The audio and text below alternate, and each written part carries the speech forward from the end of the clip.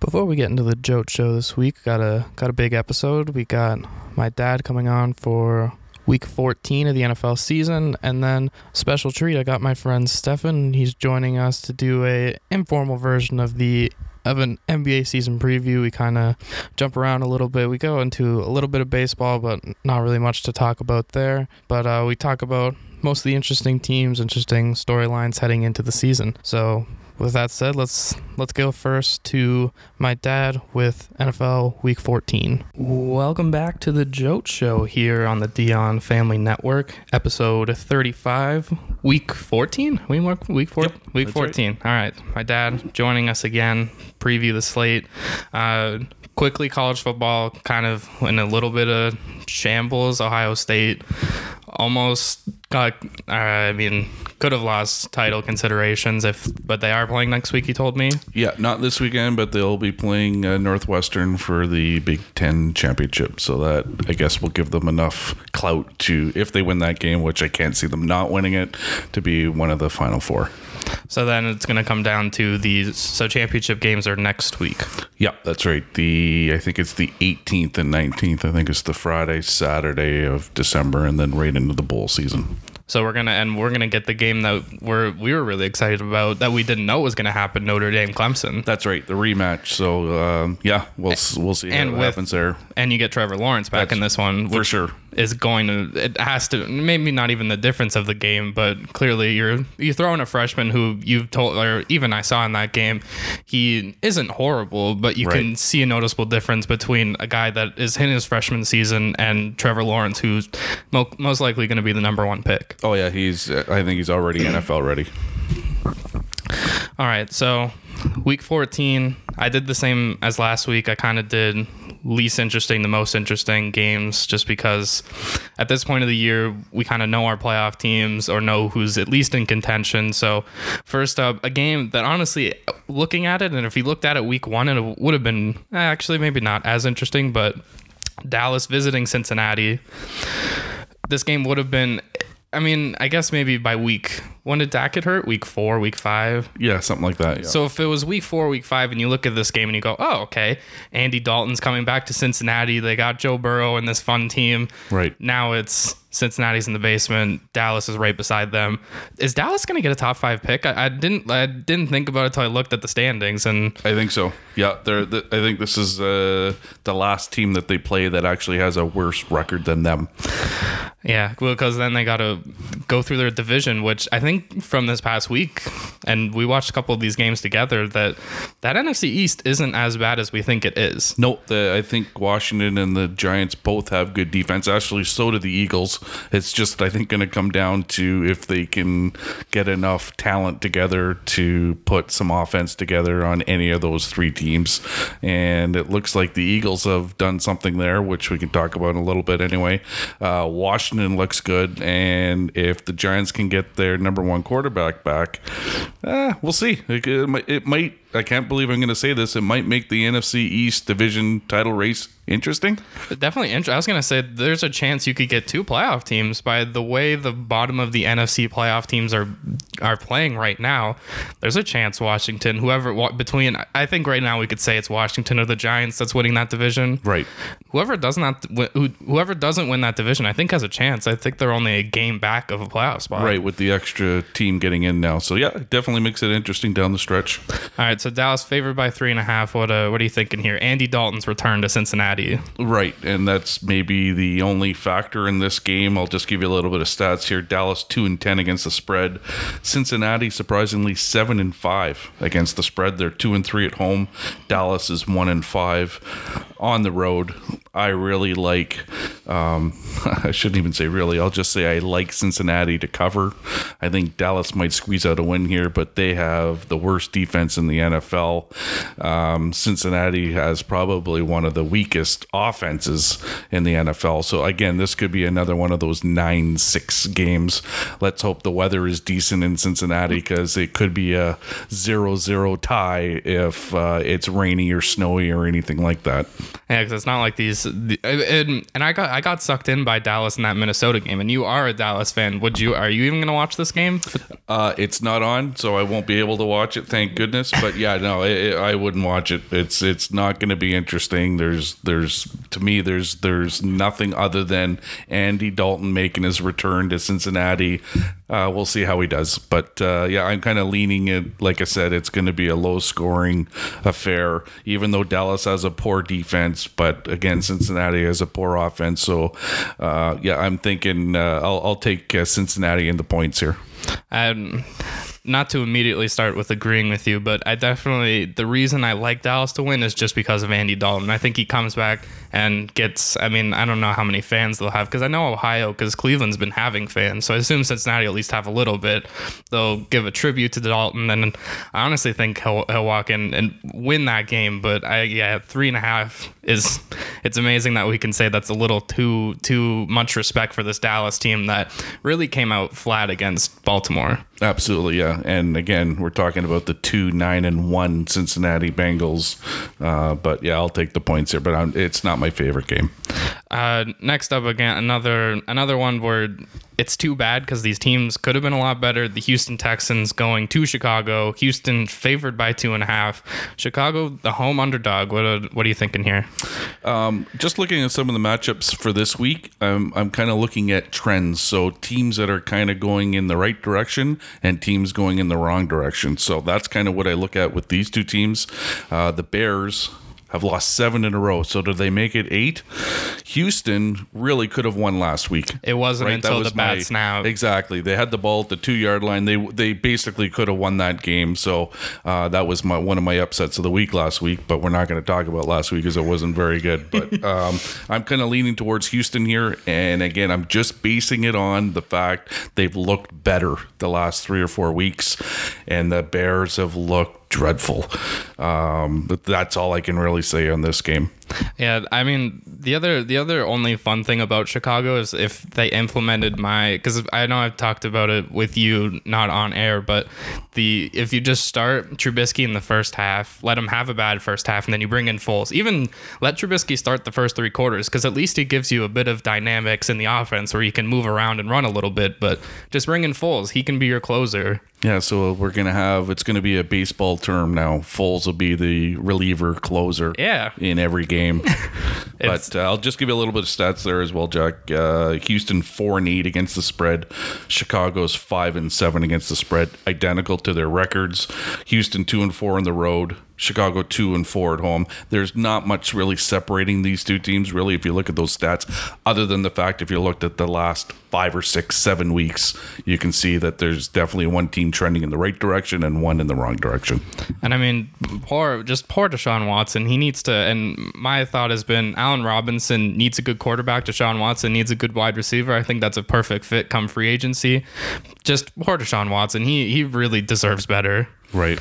And unfortunately, we're in week 14 and we're already talking about free agency with these two teams, but that's where we're at. That's why they're at the back of the pack. Next up, the New York Jets are going to Seattle to face the Seahawks. Seattle favored by 13.5. That's a pretty big spread for a Seattle team that's been more than shaky. They were my eliminator pick last week, and Colt McCoy walked in, and I don't want to say he looked like the better quarterback, but he led his team better than Russell Wilson. So like 4 weeks ago, you would have been all over this spread, right, with Seattle. Oh, they look great on offense. Their defense are coming around. They picked up that Dunlap from Cincinnati. The defense was starting to look a little bit better, but oh my God, the last 3 weeks, Seattle looks no better than the Cincinnati Bengals on offense. It really has changed totally. And so, yeah, you kind of take a second look at this. I don't know. The Jets are just. We didn't talk. We talked about it when it happened, but the Jets had all the chances in the world, and if you just, I don't know the actual times, but as I was watching the game, I'm like, okay. Raiders 4th down in like goal to go territory. Oh, they miss it. Okay, there's maybe a minute 30 left on the clock. The Jets have this. The fact that the Raiders even got the ball back is embarrassing. Right. And then and I know there's stats to support what the Jets did, but to all out blitz on likely one of the last two plays of a game is, I mean, Greg Williams got fired, so I think that kind of proves it. When someone explained it as this Jets team, they're not trying to lose because they're all going to get fired at the end of the year. Right. So they're not trying to give this team that's going to get rid of them at the end of the year a good draft pick. So that's the thing that makes it even more embarrassing is they are trying to win these games, and they should have beat the Raiders. So it really is coming down to, I would say, we all know the Jets are going to lose. How much are they going to lose by? That's what I'm looking at for the last few games here of the season for them. I'll give you some stats here. The Jets, believe it or not, are 4-8 against the spread, even though they're 0-12. On the road, they're 0-5. Obviously, Seattle is 6-6 against the spread. They're 5-1 at home, which is funny when you look at this. If this is a non-pandemic season, you look at Seattle and you go 13.5. I might bump that up to. If this was a regular season and obviously Seattle not looking the way they are, I think the spread could get to 20 because of the home crowd, which now isn't a factor. Right. I mean, I like Seattle. I'm a big Russell Wilson. I'll take Seattle to win, but how could I trust them to cover 2 touchdowns? It's kind of the trend. Like I've kind of looked at the games this week, and that's again it's a trend game for me. The Jets seem to be playing better. The Seattle Seahawks are not playing better. They're playing worse, in my opinion. It's almost more of an equalization factor. I'll just take the points, but it's just going to be okay. How did the Jets lose this week? Yeah, and maybe this is the breakout Seattle week, but I haven't seen it, and I can't. Obviously, the Giants are a talented defense, but I just haven't seen the dynamics of their offense. I feel like they need another weapon, but if you look at they lost Greg Olsen, which I think is a bigger loss than people realize, but this team it's shocking. I mean, they have such a good record, so they're most likely going to make the playoffs. But if they had a couple more losses earlier in the year, like the one I think about is the Patriots game when Cam Newton gets stopped at the 1 in Seattle. Right. They lose that game, Seattle might not be in a playoff conversation. Right. I was going to put this next game in front, but I'm going to go back. I'm going to do Tennessee visiting Jacksonville. Jacksonville -8.5. Tennessee coming off a pretty embarrassing loss to Cleveland. And we were both on Tennessee last week, and we both got duped by the Titans. Yep. I'll give you a little stats here. Tennessee 5-7 against the spread. They're 4-1 on the road. Jacksonville, is 6-6 against the spread. 1-5 at home. Again, I'm kind of leaning on a trending game here. I think it's a bounce back week for Tennessee. I think they come up big, and I don't think this game's going to be close. What's the spread? 8.5, I think you said. Yeah. I'll take Tennessee by 2 touchdowns here, and they're going to just start running away with it in the second half. Is the way I'm looking at this. You'll want to watch the first half, and this game will be over. Okay, we have a disagreement. I definitely Tennessee. Especially they're in the thick of this playoff race. I can't see them losing. I think Jacksonville just hangs in games more than like that Minnesota game last week. They were in it to the end. It wasn't until Jake Luton threw that interception in overtime that it was really like, okay. And then Minnesota proceeded to hand the ball to Dalvin Cook. It felt like 30 times just in one overtime and they were driving from midfield. So first of all, you said Minnesota. So that is not a real team. And secondly, to your point, though, head-to-head, just to give you a stat there, the home team is 8-3-1 against the spread in the last 12 meetings. So the trend is there for Jacksonville. But I'm all over Tennessee. I really think they're a strong playoff team. I'll give you the prediction now. I think they're going to the AFC Conference Championship game. Oh, I like that kind of proclamation. I definitely, it makes sense because to me, I know Cleveland just beat them, but I think Tennessee is the better version of Cleveland. It's tough because, again, in the NFL, every week is different, but it's hard not to look at the week before or the next week to see how that team's going to do. Sometimes you have to just look at the actual matchup in that week to determine, okay, who's going to win this game, and that's kind of how I'm looking at it this week, although I just contradicting myself because I said I already looked at the whole week 14 and I see trends, right? Because I'm looking at teams that are getting better and teams that are getting worse. But for this one, it just kind of stood out at me that Tennessee's due for a bounce back game. Again, I'm looking at because of last week. and that's why I'm looking at it that way. But we'll see. And they were in that game last week. It's not like the score. I think the final score isn't as telling because Baker Mayfield threw 4 touchdowns in the first half. I don't think we could have expected a game like that from him. Right. The game was over in the first half. Right. It was 38-7. But again, Tennessee, I always think of them as a running team, but they do have the ability to throw the ball, and they do have the ability to come back. So that's why I like this team, because they got a good defense. They definitely can run the ball, and that really, I think, puts them ahead of the 8 ball here against Jacksonville. I don't like Jacksonville's run defense, and that's why I just think this is going to be a ball control game, and Tennessee's just going to run it down their throats. All right. Next up, I have to say, probably out of all of these games, I have to say the most fun game that doesn't really have any implications. The Atlanta Falcons, my Atlanta Falcons, I will claim them because I do apparently cheer for them. They're visiting the Los Angeles Chargers. This is a game where I thought of, if the Falcons, obviously it's good that they fired Dan Quinn because he had lost control of that room. If this was Dan Quinn versus Anthony Lynn, with this game, it would have to be a tie. I don't think either of these teams could win if they were both being coached by two. Like you see it every week with Anthony Lynn. Obviously, last week was the Patriots just walking in and thumping them. But I think we kind of felt we were looking at the Patriots Chargers game like the coaches didn't matter, and Bill Belichick absolutely dominated Anthony Lynn. Right, and we haven't really talked too much about the coaching side of things because obviously the games are played on the field, but. In this game here, I probably would have leaned a little bit towards the Chargers because I would have thought their coaching staff would have been fired by this week.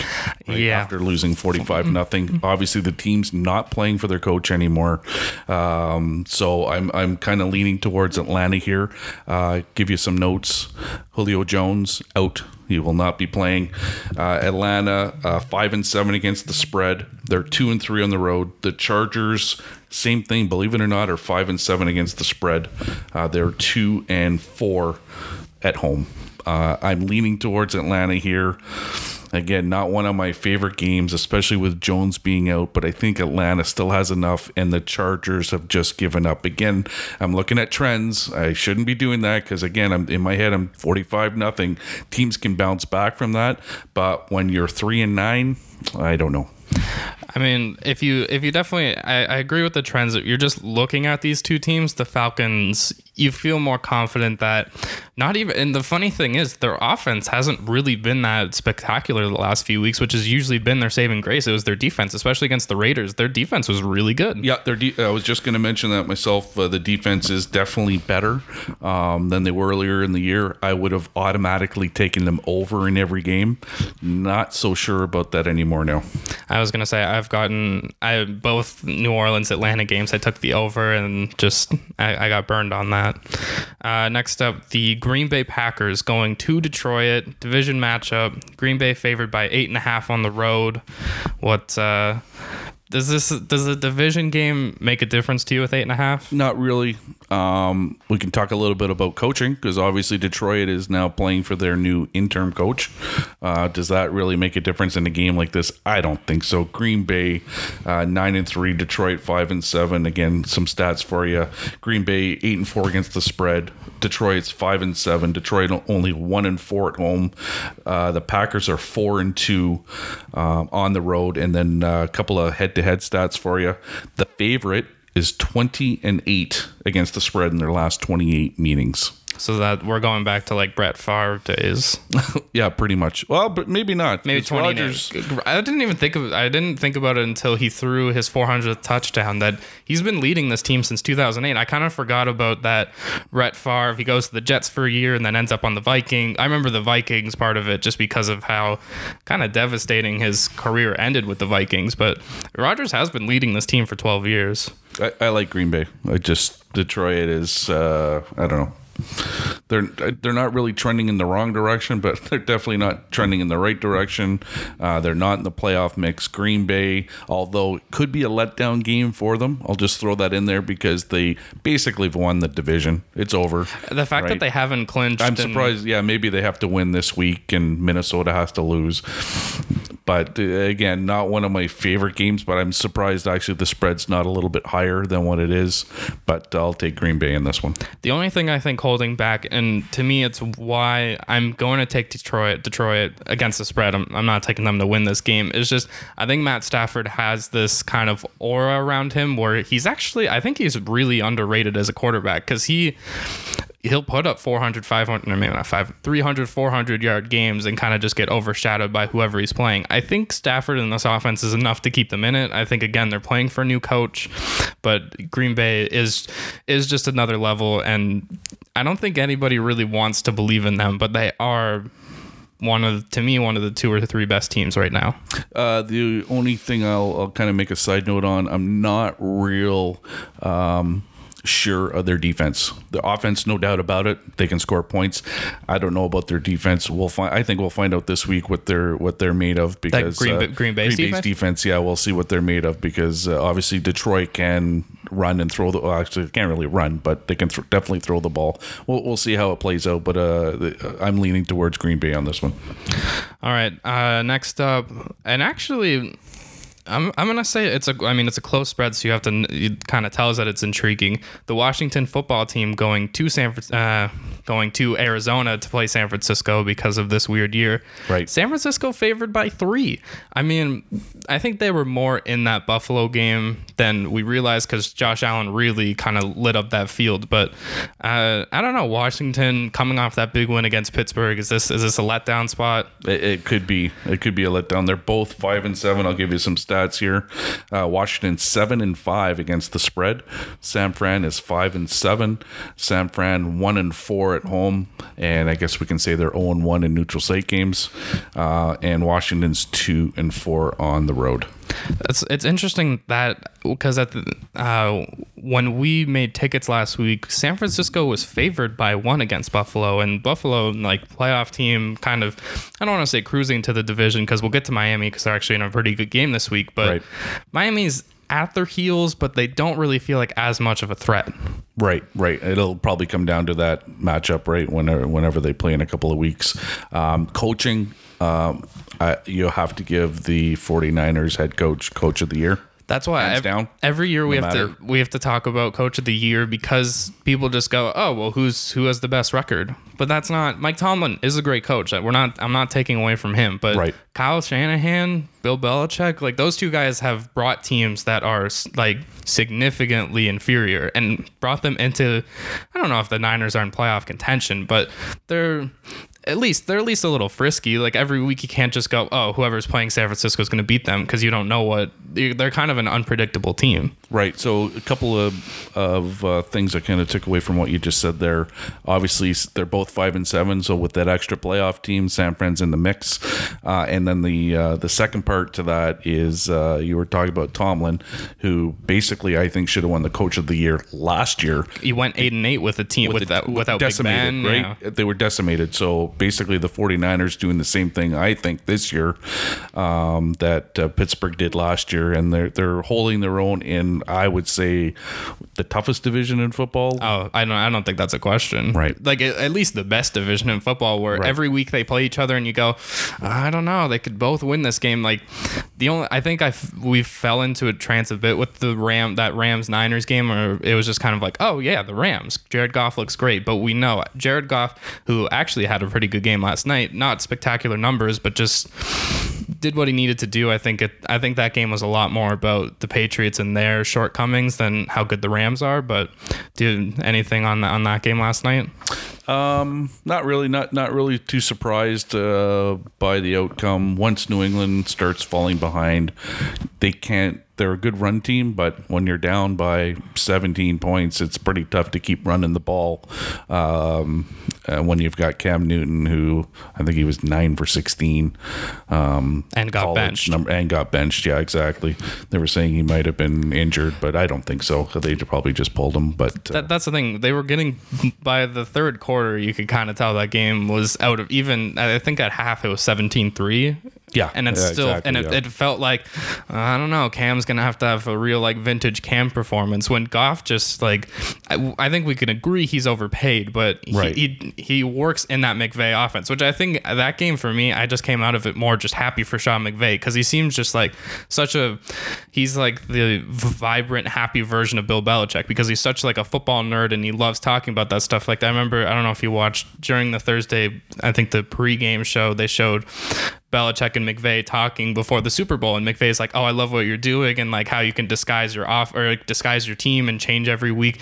And everyone was just like, "Oh, so they kind of assume McVay is talking to him as like that McVay himself was inferior to Belichick, but he was just like, I love the game, and I respect what Bill has done for this many years." So for me, McVay, that was just a really good win for him, and I think something you could take the monkey off your back. Obviously, I don't think he's holding on to a Super Bowl loss from 2 years ago, but I think that was a big win, just morale win for that Rams team. For sure. And I would put Goff in the upper echelon of quarterbacks, but I wouldn't put him in the Alex Smith game manager either. He's kind of in the middle, right? He's kind of in the middle of that. He's good. He's not great, but they have a good defense and they can run the ball. Again, the Rams to me are really trending in the right direction. I like them, but we're kind of getting off topic. I'm going to take the 49ers just because of the run game. They can run the ball. Guess what? The Steelers can't. And Washington showed if you can't run the ball, you're not going to win games. And even though, you're 11-0 going into that game, Washington definitely has a good defense, but I don't think they'll have enough against Washington. That Washington isn't going to have enough. So, and this is, I didn't even think about this. This is an Alex Smith return game. That's San true. Francisco. Yeah, exactly. Yeah, although it'll be in Arizona. So, unfortunately, again, Alex Smith doesn't get his due. Right? He comes back this year and in Washington and doesn't get his due because there's no fans there. And now he plays against San Fran, and it's not even going to be in San Fran. So, poor guy. I think a lot of people are going to be on Washington because they beat an undefeated team, and I have to agree that the Niners they just not even safer. And also, Washington lost Antonio Gibson pretty early in that Pittsburgh game, and he's also not playing this week. So right, and who was the backup for Washington? I can't remember his name offhand, but Peyton Barber is one. They had a couple guys kind of coming. The guy, what did he make? 11 catches out of the backfield. Oh yeah, right. Yeah. Like he was all over that. But I don't know. Again, I'm leaning towards San Fran. I just think they're a better team, not by much, but I think enough to win this one. All right, I think I put this game a little bit too high, but I think it's because we get a chance to talk about something we've been lobbying for the last few weeks. The New Orleans Saints are going to Philly. It is officially the Jalen Hurts era. Carson Wentz benched, and I think at least for the rest of this year, if it's a win-win situation for Philly. Either you see what you have in Hurts, it's something good that you can get rid of Wentz, or he's not good enough. You know that you're going to need another quarterback. And I mean, if Hurts is good enough, who's saying they can't make the playoffs? There's a chance. I think the Giants and Washington are a step above them, but there is a chance Philly could turn this around, and this would be a huge upset game for them. Right. To me, this really feels like a college football game. Right, you got two quarterbacks who run the ball a lot, and to me, it's going to feel like, to me, I'm going to take the under in this game. I think this is going to be both defenses are good, and their offenses both are missing their starting quarterbacks. I just think there's going to be a lot of running here. I like Hill a little bit better, not much. I really don't even consider him like a backup. I'm surprised they don't have Winston in there. But he is, again, managing games. I'll give you some stats here. New Orleans 7-5 against the spread. They are 5-1 on the road. Philly is 4-8 against the spread, and they're 2-3-1 at home. I know you don't like that, but anyway, I'm leaning towards Philly in this one. And I'm not just saying the points. There could be a letdown game for New Orleans.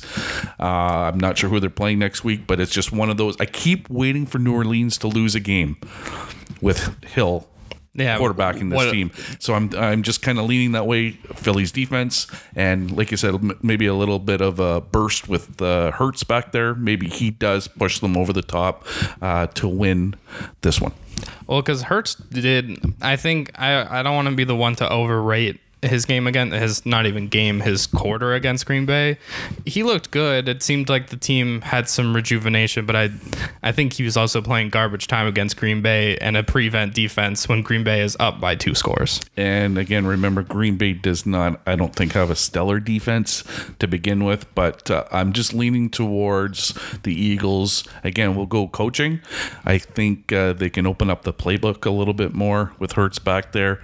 A few more gimmicky plays you might see. This might be one of those more interesting things that in terms of coaching that you might see on both sides of the ball with a little bit more flea flickers or different plays going on. So I'll be looking forward to watching this one. Now, I think that's why I put it high, because it's the watchability factor. Although it might not have too much playoff implications with New Orleans already clinching a spot, it is at least going to be entertaining. Taysom Hill and Jalen Hurts, that's a fun quarterback matchup. For sure. Like I said, it'll be run heavy, but I think you might see a few plays that'll make it to the plays of the week. All right, now we're into, I would say we got 4 games before primetime games, and I say these are all good just based on playoff implications alone. So I think the least entertaining out of all of them would probably be Minnesota going to Tampa Bay. Tampa Bay favored by 7 points, coming off by this Bucs team has not looked great to the level that we've seen them, but I don't know. Minnesota, a letdown. They barely beat a Jacksonville team that hasn't won since week 1. Right. I'll give you some stats here. Minnesota 6-6 against the spread. Tampa Bay also 6-6 against the spread. That's not going to help you at all. And same thing with the home records. Tampa Bay's 3-3, and Minnesota is 3-2. Head to head, a couple of stats for you. Minnesota 2-6 against the spread in their last 8 meetings, and the home team is 10-4-1 against the spread in the last 15 meetings. I mean, you break this down and you go, are you really going to trust Kirk Cousins over Tom Brady? I think both of these guys, I think they're just so inconsistent that I could see Kirk Cousins showing up, and I mean, this Tampa Bay defense is pretty good, but I could see Cousins throwing it all over the field. Justin Jefferson, really now with Herbert, the way that team's kind of going, it feels like Justin Jefferson is the offensive rookie of the year, and Adam Thielen, that's a really good wide receiver duo. And then you throw in Dalvin Cook, who is the best part of their offense. Right. Who do you like here? Oh, I think I like Tampa coming off the bye. I would rather put my faith in Brady than Kirk Cousins. And I think this Tampa Bay defense might wreak some havoc. And I mean, Dalvin Cook in space, I think, is scary, but I think this Tampa Bay defense is enough. Okay, I could have went either way. I just want to argue with you. So I'm going to go with Minnesota, and the only reason I'm going to go that way is, again, trending. So Tampa Bay trending in the wrong direction, Minnesota trending in the right direction. But again, if you would have taken Minnesota, I would have said Tampa Bay is the better team. They're at home. I gave you a couple of stats there that kind of leans that way. It's hard to bet against Brady, in my opinion, but I'll take Minnesota and the points. And I'm not really sure if Cook will be able to run the ball, but I'm going to have to agree with you. If Minnesota wins this, it's going to come down to Cousins. He's going to have to throw the ball well because Tampa Bay's defense is solid. And their offensive weapons, we've kind of seen them, at least in spurts, kind of unleash Gronkowski a little bit. At least red zone, you could see he's a threat. Mike Evans, Chris Godwin, even Antonio Brown to some extent. I'm kind of surprised he's still playing, but I don't want to say surprised, but I think it's good that he's made it this far, and kind of they said he's been a model citizen. Right. This Tampa Bay offense has got weapons, but I think it's going to be a good game. And I have to say, I like Tampa Bay to win, but because these teams are so close and because Minnesota has played their way into a playoff spot, I would go with Minnesota with the points. So I've changed your mind, and now you're following me, and we're going to take the points together. Okay. Yes. So we're still not fighting. Okay. No, not yet. All right. There's 3 left. They're all pretty much. All right, let's do Kansas City going to Miami. This is a matchup I think is going to be fun for the next decade plus if it's Mahomes versus Tua. Right. So, you got 2 young quarterbacks here. Again, a little bit of a college feel to me with these 2 quarterbacks. Miami definitely has a solid defense. There's no doubt about it. Tua, I think, has done an exceptional job. I really thought that when he came in, they would have done worse with him in the lineup compared to Fitzgerald. Again, nothing against Tua. I just didn't think he was quite ready yet. Obviously, Miami knew different. Kansas City, oh my goodness. This team is, even when they don't look good, they're still winning games. I was trying to think, who did they even play last week? Denver. Oh, okay. Sunday night, a little bit of a disappointment, but also Tyreek Hill and Travis Kelce are second and third in the league in receiving yards. Like, that's just how ridiculous this team is. Right. So I'll give you some stats here again. Kansas City, 6-6 against the spread, believe it or not, and 6-0 on the road. Miami is 9-3 against the spread, and they're 4-2 at home. So not really too many good stats there either way, depending on how you're looking. I'm again going to go with the teams trending, and I'll take Miami just because if Miami can take a look at what Denver did to Kansas City's offense, again, you're not going to stop them. You're only going to be able to limit them. And I think Miami can keep this game close enough to make this a field goal game. I think this is probably one of the best coaching games because Brian Flores is a defensive wizard and has done so well with that Miami defense. And obviously Andy Reid and Eric Bieniemy with that Kansas City offense do just every game. It seems like because I remember we always talk about the Patriots and how they would hide things and they would only bring out a crazy play if they needed it. It feels like the Chiefs pull it out every week, and it doesn't matter who they play. There's always Mahomes is running in motion. They're jet sweeps and kind of tossing it all around, flea flickers. Because I don't know, Kansas City favored by 7.5 going into Miami.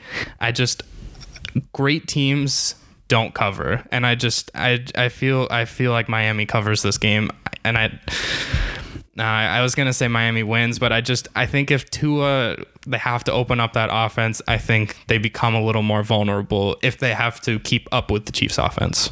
And I'll just add, I think Tyreek Hill will flip into the end zone twice this week.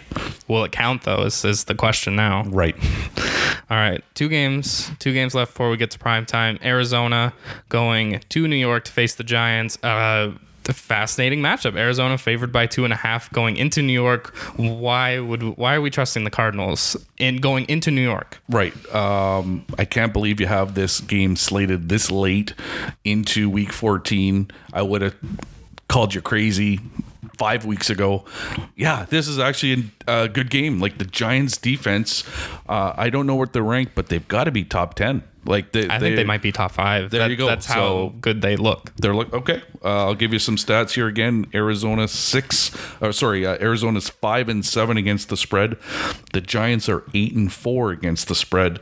Arizona 3-3 on the road, and the Giants are 2-3 at home. I just think this can be a game, especially you look at Joe Judge, who is, besides Brian Flores, probably the most successful Belichick disciple so far. I think this Giants team, especially their defense, should be watching that Patriots game and do exactly what they, obviously you can't replicate exactly, but see what they did, because I don't know, Kyler Murray is exciting, but it seems like he has all the weapons to be leading the league in every statistical category, but it just seems at points that there seems to be something off between that offense. Yeah, I think he's close to Mahomes. He's just not quite there yet. I've seen it in his reads, his secondary reads. He doesn't quite get it yet. He's close.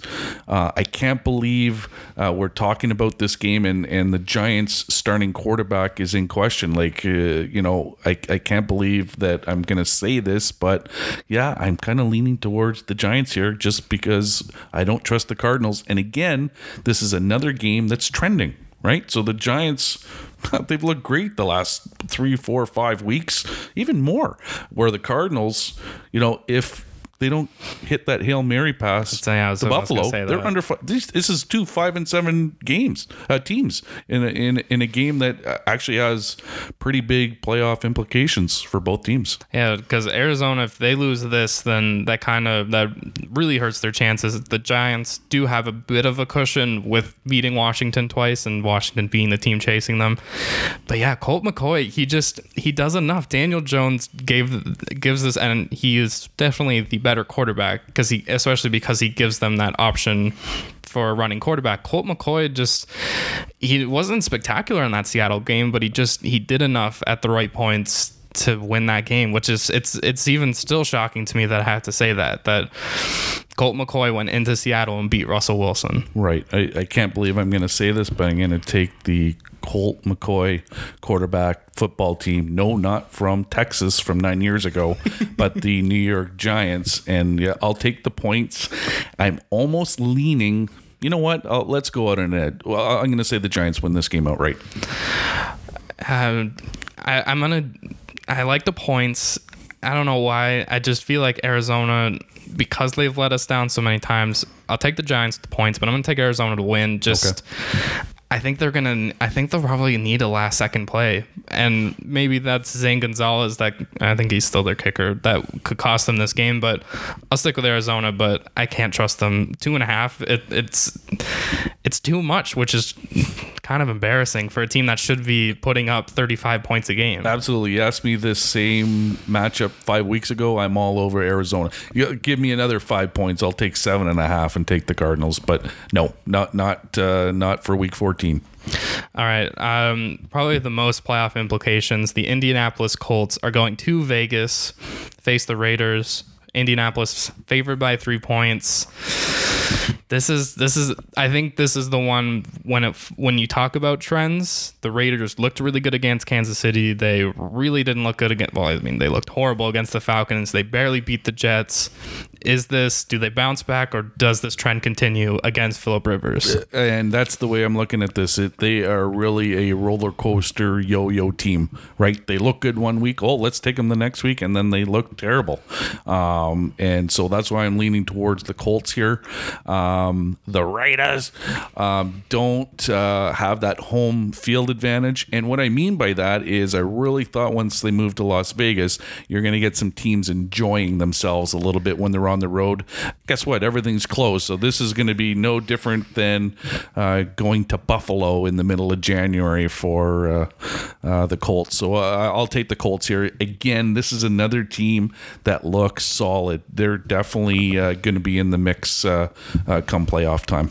I think especially the biggest thing is the Colts defense is the strong point of this team. The Raiders offense, obviously, really, they put up points against the Jets, but it took really a Hail Mary to say the least, and one of the fastest guys in the league already in Henry Ruggs to outrun the cornerback with no safety help. I'm not putting my faith in Phillip Rivers. You're going to say that. I'm going with the Raiders. I get a home underdog. I'm not mad about that. I think Derek Carr and this offense, especially if Henry Ruggs is going to become a bigger piece of it, Darren Waller, I think, might be, outside of Travis Kelce, might be the best tight end in football. And Josh Jacobs, if he's back, or I think he was back last week, but Josh Jacobs, I think, could make a big difference in this game. Okay. So there we go. We're opposite. I like it. All right. Well, you talked about Buffalo in the middle of January. Pittsburgh, Sunday night, going to Buffalo. Buffalo favored by 2 against a team that last week was undefeated. I think everyone thought they were a little overrated for being undefeated, but Buffalo -2 playing Pittsburgh. Is this where does the trend go here? Okay, well, first of all, I don't think Pittsburgh's now getting enough credit. How do you go from going 11-0 to 11-1 and now you're the underdogs? Again, this is Buffalo's big game. This is going to show what this team is made of. They can't run the ball. Pittsburgh's defense is dominant, so it's all going to come down to Allen in this one. If he can throw the ball like he did against San Fran, then Buffalo's in good shape. On the other side, Pittsburgh, offensively, again, there's nothing they can do. They can't run the ball either. So you got two teams. If one of them can find a way to run the ball, they'll be in good shape. But I'm leaning towards Pittsburgh in this one. It's definitely, it is completely fair to say this team was undefeated, lost a game that really they had the ball with a chance to go win the game and threw an interception. And not even a Big Ben, not really his fault. It got deflected and was basically a pop fly. Right. But I think this is the ultimate. We're catching these two teams at the best point possible for betting, because Buffalo, I think Josh Allen had the game of his life. And I think when I was thinking about Josh Allen, I think he reminds me of just a younger version of Ben. Right. A little less consistent, but... Right, and obviously can move around a lot better. I mean, we saw that the old highlight from Dallas, and Big Ben steps up in the pocket. But again, he doesn't look very athletic. I don't think Buffalo is going to... I think defensively they can hold Pittsburgh in check, which is honestly kind of embarrassing. Pittsburgh, to me, and Arizona are the two most disappointing offenses when you look at Pittsburgh. Right. I mean, James Conner has been out the last few weeks, but he hasn't really made that much of an impact. You have Deontay Johnson and Juju Smith-Schuster and Chase Claypool, Eric Ebron, James Washington. 5 threats that I don't even know why they put a running back out there anymore and don't just spread the field and let Big Ben take a couple steps. And we talked about it in that Washington game. He is such a talent. He has such a talented arm that it doesn't look like he moves. He just kind of flings his arm and it goes 30 yards. And speaking of, you're saying 5, is that the number of drop passes this team has had over the last, 3 or 4 weeks at least? So if you're looking at trends, you definitely would take Buffalo, right? Buffalo is going in the right direction, where Pittsburgh, really the last 3 or 4 weeks, they've been winning games, but really they shouldn't have. By the skin of their teeth. Exactly. So they've hung on. I'll give you some stats here for Pittsburgh's 8-4 against the spread. They're 5-0 on the road, and Buffalo is 7-5 against the spread, and they're 5-1 at home. So not really much differentiating the two teams there. Head to head, Pittsburgh is 8-2 against the spread in their last 10 meetings. I think you kind of not have to lean Pittsburgh, but I think even in a primetime spot, I remember Buffalo-Pittsburgh actually played primetime last year, but this is when Pittsburgh was nowhere close to the same team. I think it's at least fun that we're going to get Big Ben and Josh Allen in a primetime spot. And again, neither of them can run the ball, so we're going to get some, at least I hope we get some fireworks. I think I'm going to go with Pittsburgh just because I trust their defense a little more. Exactly, yeah. Buffalo's got a decent defense, not a great one. There's going to be lots of points scored, I think, in this game, even though Pittsburgh has a good defense. But yeah, I'm going to take Pittsburgh here again, going against my Week 14, where you're seeing one team trend in one direction and the other team going in the other direction. But I like Pittsburgh here. Defense will win out. All right, Monday night, Baltimore. All right, actually, no, I'll say it this way. Cleveland hosting former Cleveland. Yes. Ravens and Browns. Baltimore favored by 1.5 going into Cleveland. A Cleveland team that is 9-3, 10-3? 9-3. 9-3. Baltimore beat Dallas. A good win, not really that impressive. Yeah, Dallas ranked 32nd in the league in defense, right? So why? I mean, let's just start with, why is Baltimore even favored? Oh, I'll give you some stats here. See if this will help you out. Baltimore 6-6 against the spread. They're 4-2 on the road. Cleveland 5-7 against the spread, and they're 5-1 at home. Do we know what the weather's going to be? Is it going to be at least dry for Cleveland to at least have a decent chance to run and throw the ball? That is pretty. Every game that's in Cleveland seems to be in the middle of some kind of storm. I feel like that might make this game a little more entertaining. These are two run-heavy teams, and if it's bad weather, then we kind of, not that we don't need to worry about the throwing offense, but we know Baltimore is going to focus on the run. We know that's what they're going to do. Right. Cleveland wants to do that once they get some kind of lead.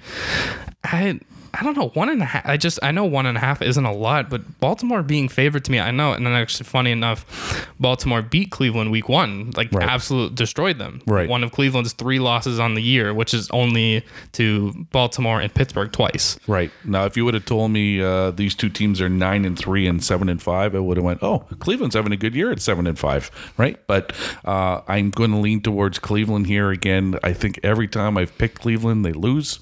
But the under as well in their last 8 meetings, 6-2 has been under. So I'm going to say this is going to be a close game regardless of the weather, but I'm leaning towards Cleveland. I was going to say, I can't imagine this being a high scoring game because Baker Mayfield had that ridiculous game in Tennessee in very nice weather. I'm going to go Baltimore, not even just to be the contrarian, but just I want to have faith in Lamar, and I want Baltimore in the playoffs. I just think that is out of the teams we have left, I guess to me it's maybe Indy or Tennessee instead of Indy and Tennessee. I think Indy would be the better playoff team, better defense, experienced quarterback.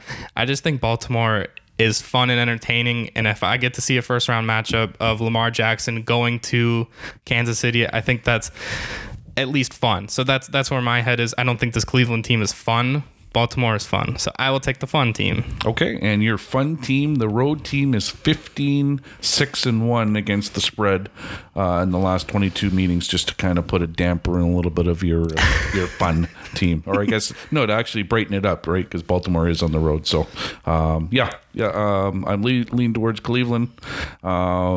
Baker Mayfield is definitely not a game manager of a quarterback, but he seems to be getting it done.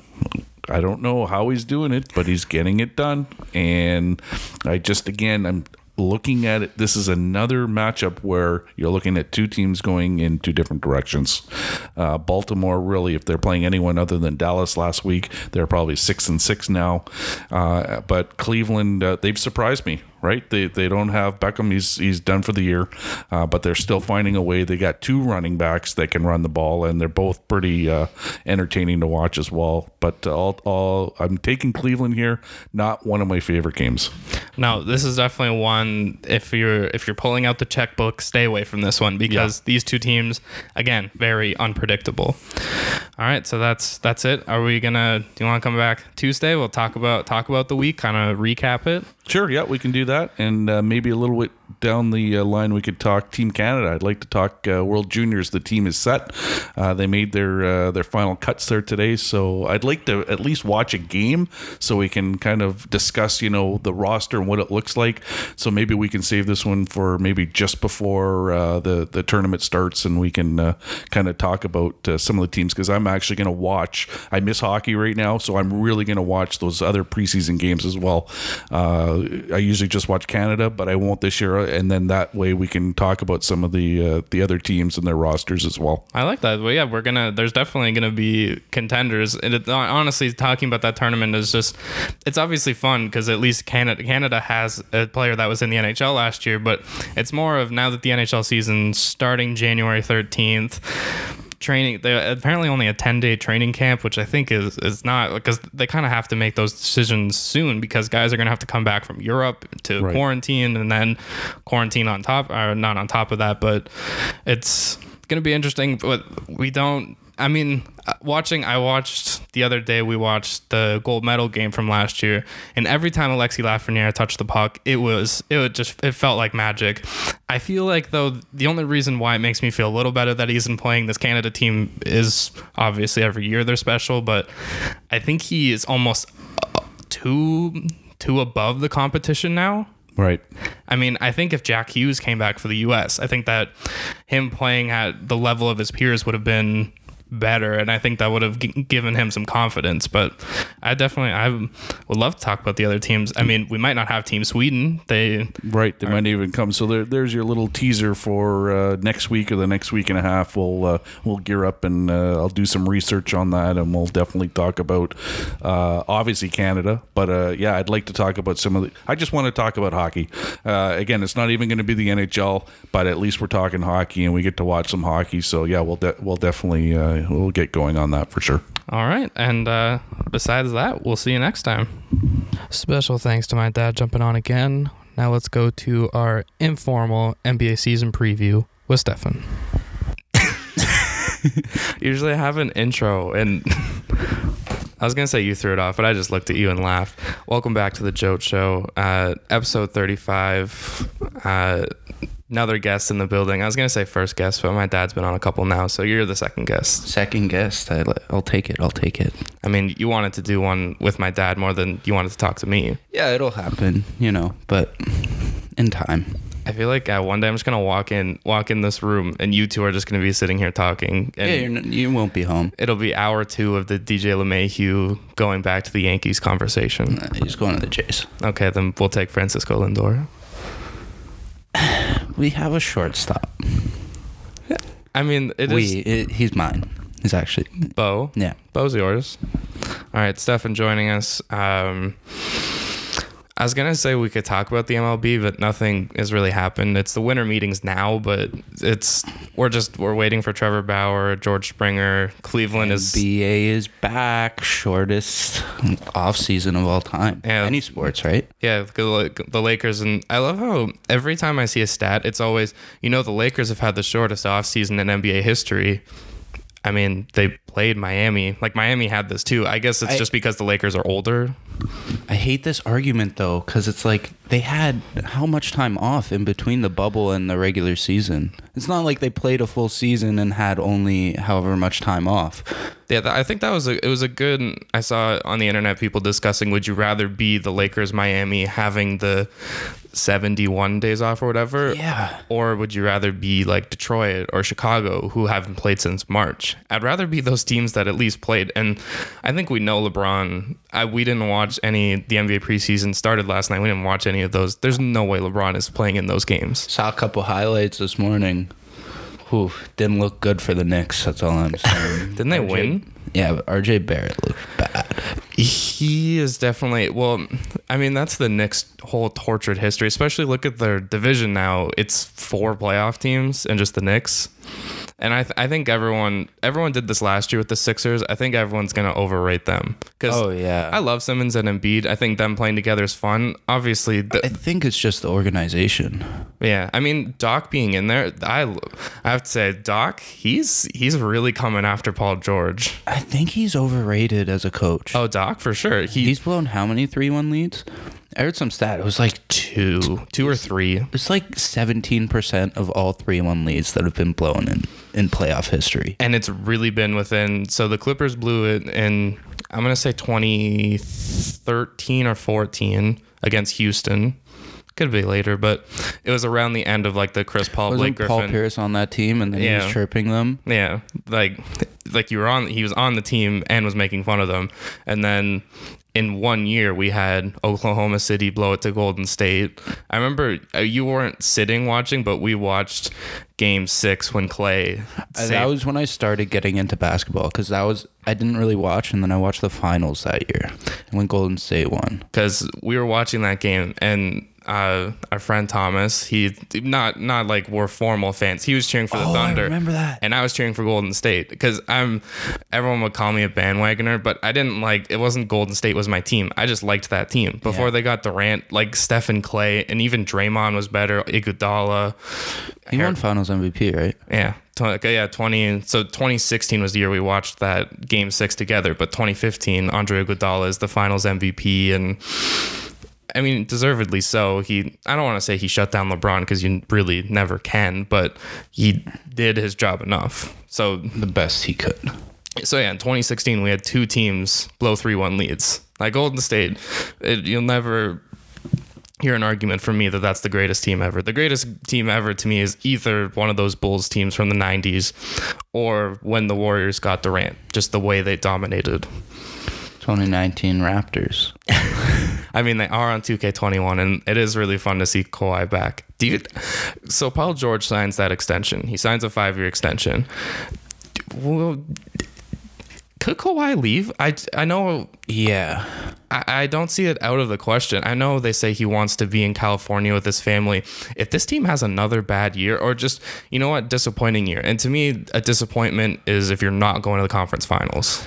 See, I saw a reason why like OKC was trading all of their stars, and especially to the Lakers, like fucking how they got Schroeder was because they want the Lakers to beat the Clippers so that Kawhi will leave next year or whenever his contract's up. When's he a free agent? I think he has a player option for this year. And both him and Paul George did. And George went and signed the extension. Because he's talking all the talk, But the thing is, everyone looked back because the week before he's like, "Oh, I'm a Clipper. I'm going to be a Clipper for life," and everyone went. He said that on every team. You said that with Indiana. You said that with Oklahoma City. It's been some quality memes. Yeah, I mean, Paul George. I think his problem is he talks not even too much, but he just, every time you watch him, I mean, you go back to Damian Lillard and he hits that shot and Paul George says that's a bad shot. I think we can both agree it's a bad shot. It's not a good shot to take close to a half court like step back shot. But him saying that is embarrassing because just own it. You didn't play defense on one of the best shooters. And one of the guys who shoots from that range. Like, there's only a handful of people that do it. Yeah, I mean, I can do it. I was gonna say, I feel like there's more now, but I guess we kind of have to count Trae Young in that. But I'm actually, that Hawks team, they did enough this offseason where they're at least, I mean, especially the NBA expanding the playoffs with the whole, do you like that? The whole play-in 7 through 10. What are they doing? So, if I'm not mistaken, so the 7 and 10 seed, so you know how they did it in the bubble with Portland and Memphis, that it was like a 2-game series. So they're going to do that with the 7 and 10 seed. I don't know if they play 1 or 2 games, but like if the 7 seed wins, they just get in, and the 8 and 9 seed play. But if the lower seeds win, they have to win again to get in the playoffs. So if the 7 and 8 seeds beat the 9 and 10 seeds, They have to win another game? Yeah. No, the 7 and 8 seeds, if they win, they just get in because they had soccer do something like that? Or some sort of league? I don't know. There's probably there's playing stuff. Yeah. But yeah, Kawhi. I mean, I'm not gonna be the one to say he's coming back to Toronto because I don't know if they could really. Don't do it. Don't give me hope. I don't know if that team would work again with him. I'm not saying that he's not a great player, but this team, the Raptors team now, has kind of built themselves to be a team oriented and not focus on a star, which is what everyone thought Pascal Siakam was. And I think after he left Toronto, he really developed as a star in the league. After he won Kawhi. Oh, yeah. After he won that chip and everyone was saying he's the best player, he's better than LeBron, blah, blah, blah, blah, blah. He was the talk. For sure. And him making that move, because there was a while where it was just he's either going to the Lakers or he's coming back to Toronto. And he said, I'm taking my own team, which full respect to him. I would not have wanted to see him on the Lakers. I don't think it was anything about basketball. No, you got him going home. People say he would have gotten the star treatment in Toronto, but he would have gotten the star treatment from the fans. Yeah. But there, he's getting the star treatment. He can live in San Diego. That to me, that was fascinating. He's late to all the practices. It's ruining chemistry. I've heard bad things about it. Well, and it's just why are you better than everyone? Yeah. You're better than everyone, but you're not. But you doing that, you're clearly separating yourselves from your teammates. Yeah. You're making yourself a bigger star. Because obviously Kawhi, I love seeing when ESPN, CBS, whatever, do the player rankings, because I'm like, all right, this is gonna be some bullshit, because they put bad. They put DeRozan at 82. They put Lonzo at 52 and ahead of Zach LaVine, who I think is they're kind of comparable, but Lonzo Ball is a decent, he can develop. He's a good defender. He's a good passer. He doesn't really have a jump shot. It's just they're taking so much. I think they took the play from the bubble really seriously. Tyler Hero got ranked so high. I love Tyler good, Hero. Yeah, but what has he proven? He's proven that he can score. He can have a good scoring game in one game in the playoffs. Yeah. He wasn't even a starter for most of the year, and it wasn't until Goran Dragic got hurt that he really had to step up.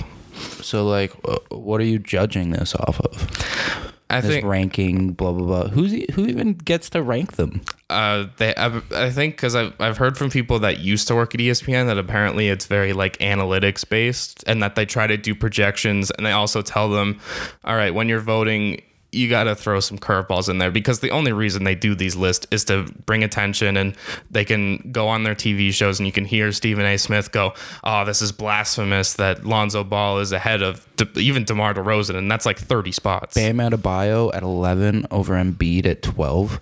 That was a bit ridiculous to me. I like him. He's a good center. He's still young too.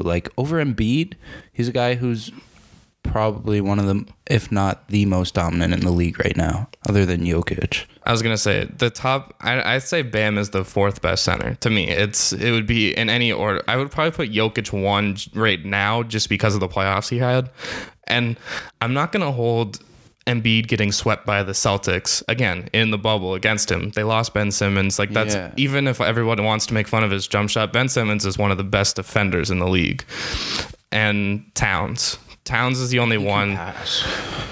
Who can pass? Simmons. Oh, yeah.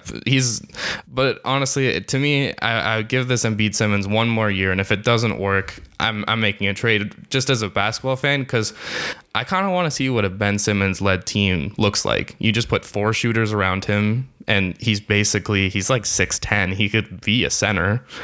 And if he has some kind of jump shot, that makes him a threat, or I guess more of a threat. Apparently he's been working on it. But I feel like they say that everyone says all the time. I mean, my favorite one of this offseason is I heard the Magic coach talking about Markelle Fultz and that his shot is almost where it was in college. And I don't know. I watched a video on it. Like his shot in college compared to the NBA was so strange. He was getting compared to James Harden, and it kind of made sense. He had a good shot. Have you seen Antetokounmpo's shot before somebody fixed it? His rookie year, it was fluid. He could shoot. Like he had good form, and somebody messed it from 3. Oh, messed it up. Yeah. Oh, I thought it was going to be the other way. No. Like it's so awkward and not flowing at all now. Does he really need to shoot threes though? No, but if you can, that's just another threat. Yeah. I mean, he wears number 34. He feels like a modern day, I don't want to say Shaq because he's not like Shaq. I love watching Shaq highlights just because guys have to like yank on his shoulders in order to stop him. And they didn't always call that fouls. Giannis in Milwaukee, the fact that Giannis said he's not focusing on signing that Supermax extension really gives me Kevin Durant the last year of OKC vibes. And what happens this year? He's leaving the door open. The one team I always see, and I wanted to go back to Tyler Hero, but Miami, what if you're Giannis, besides being in the city of Miami, why is Miami as a team a good fit? You put him beside Bam and Jimmy Butler, 3 guys that don't really shoot, and I guess what, you throw them out with Tyler Hero and Duncan Robinson. Like, sure, you could have some fluid like movement. He's a guy where it's like he's gonna fit on any team no matter what. He's that good. But there are teams that he fits better on, you know. I know we're a little biased to Toronto. I think he really fits in with that team. I think he would. I do agree in the sense that he would buy into this team. Yeah. Just, I guess maybe if he comes, this team can kind of simulate, at least to a lesser extent, what Kawhi was during that title run. Because you put Pascal Siakam in the corner, he was hitting shots. Like with Kawhi, especially. Well, it was really more in the fight. That's what's funny when I kind of went back and watched some of it, and I was like, I forgot that Fred VanVleet was horrible until the finals. Yeah, Milwaukee, but still, Norm went off in that series. Man, and that's what's good about this Raptors team is that they still had different have those stars pieces in each series. Yeah, like Kawhi's best series was his Philly series. Mm-hmm. Then Norm was their MVP, I would say, in the Bucks series. He dominated. The way he stepped up. Was that the Norm quarter game? No, I think it was the year after, because it was like a random game against Orlando. Was Norm quarter? Yeah. That was this year. That was Matt Devlin. It was like so long ago. I know that I was gonna say it's horrible. It's like time has kind of disappeared. I mean, so Milwaukee this year, they're projected to be the 1 seed. I don't think anyone that really surprises anyone. Drew Holiday is a good pickup. Like defensively, that team was already special, and Drew Holiday makes them better. Who did they lose? Did they lose anyone really? Well, they traded George Hill and Eric Bledsoe, but both of them just they're very on switch off switch. They lost not Brooke Lopez. They lost Robin Lopez. No, I don't think they lost anybody important, but I don't think that's what matters to this team. The way they lost in the playoffs, I don't want to say is embarrassing. It was embarrassing. But like it was embarrassing. That Miami team is really good, and I think we're gonna look back on it and overrate them a little bit, especially because Tyler Hero was really good in those playoffs, but he had rookie moments. He's a second year guy now. I don't think we can freak out and say, because people compared him to Devin Booker. I think it's just because they both went to Kentucky, but I don't know. I'm not ready for that yet. I love the guy. I have his jersey, but like I'm not ready to call this guy a superstar. Oh no. You need to earn that. So what's your Harden for Hero? Do you hesitate? Well, obviously it's more than just Harden for Hero. Honestly, yeah, because I don't know what I'm getting with Harden. I mean, like, I don't know. There seems like there's something chemistry wise, and everyone always blames it on everyone else, but never him. Chris Paul. I've heard nothing from that. He's one of the best teammates. Fucking Westbrook. All this shit, like, stuff's just gone wrong in Houston. And it's gonna really, because that Houston team had 3 legitimate good shots at a title. Also, how do you turn down getting what was it? How much money a year? Oh, $50 million a year. The first person to ever, like, I wouldn't turn that down. I don't want to be the highest paid person. I think for him is because it hasn't worked out, and it is. Yeah, like that says something. That said something to me. And I was like, oh, he's getting traded. And the only reason I don't think I think he's going to be traded. I think probably at some point during the year he'll get traded because, and I don't think it's really because of the team. I think a lot of guys wanted out of there because of the owner, because he's like a Republican supporter and stuff. And I thought that was fascinating that you probably don't have that much interaction with your owner. I don't know, maybe this owner's more hands-on, but that it's that bad that you don't want to even play there. But like, so the Harden for here, it'd have to be like Hero, Iguodala, another contract, probably picks. It's a lot to give up for James Harden. The only reason why I would say go for it is James Harden is at his worst a top 10 player in this league, and putting another scorer next to Jimmy Butler, because we watched a couple of those finals games together. Jimmy Butler, and I mean everyone saw it when he ended a game and played 47, 46 minutes. Yeah, he's gassed. If he has another scorer, obviously. If you're getting Harden, you probably have to give up Hero and Duncan Robinson. If Goran Dragic didn't get hurt, that series is a lot different. He was their leading scorer. It went to 6 anyways. He's their leading scorer. Yeah, I mean, I want to see Dragic go play with Luka, because they played on like the national team together. Give Luka a legitimate point guard. That to me, Dallas is the number one. If Giannis goes there, I was about to say the Big 3 international squad. That's a scary. That's a team that will dominate for the next 10 to 15 years. I actually saw a picture of like them 3 all in Dallas jerseys, and it looked right. And that's kind of like a Mark Cuban thing. Is he's gonna go out and spend that money, and if you go so. If we're talking about Giannis next year, it's 3 teams really. So Miami. I think Toronto just has such a good chance because of Masai and because of Toronto as a whole. It has a big Greek community. I remember people said that about the Knicks, which was hilarious.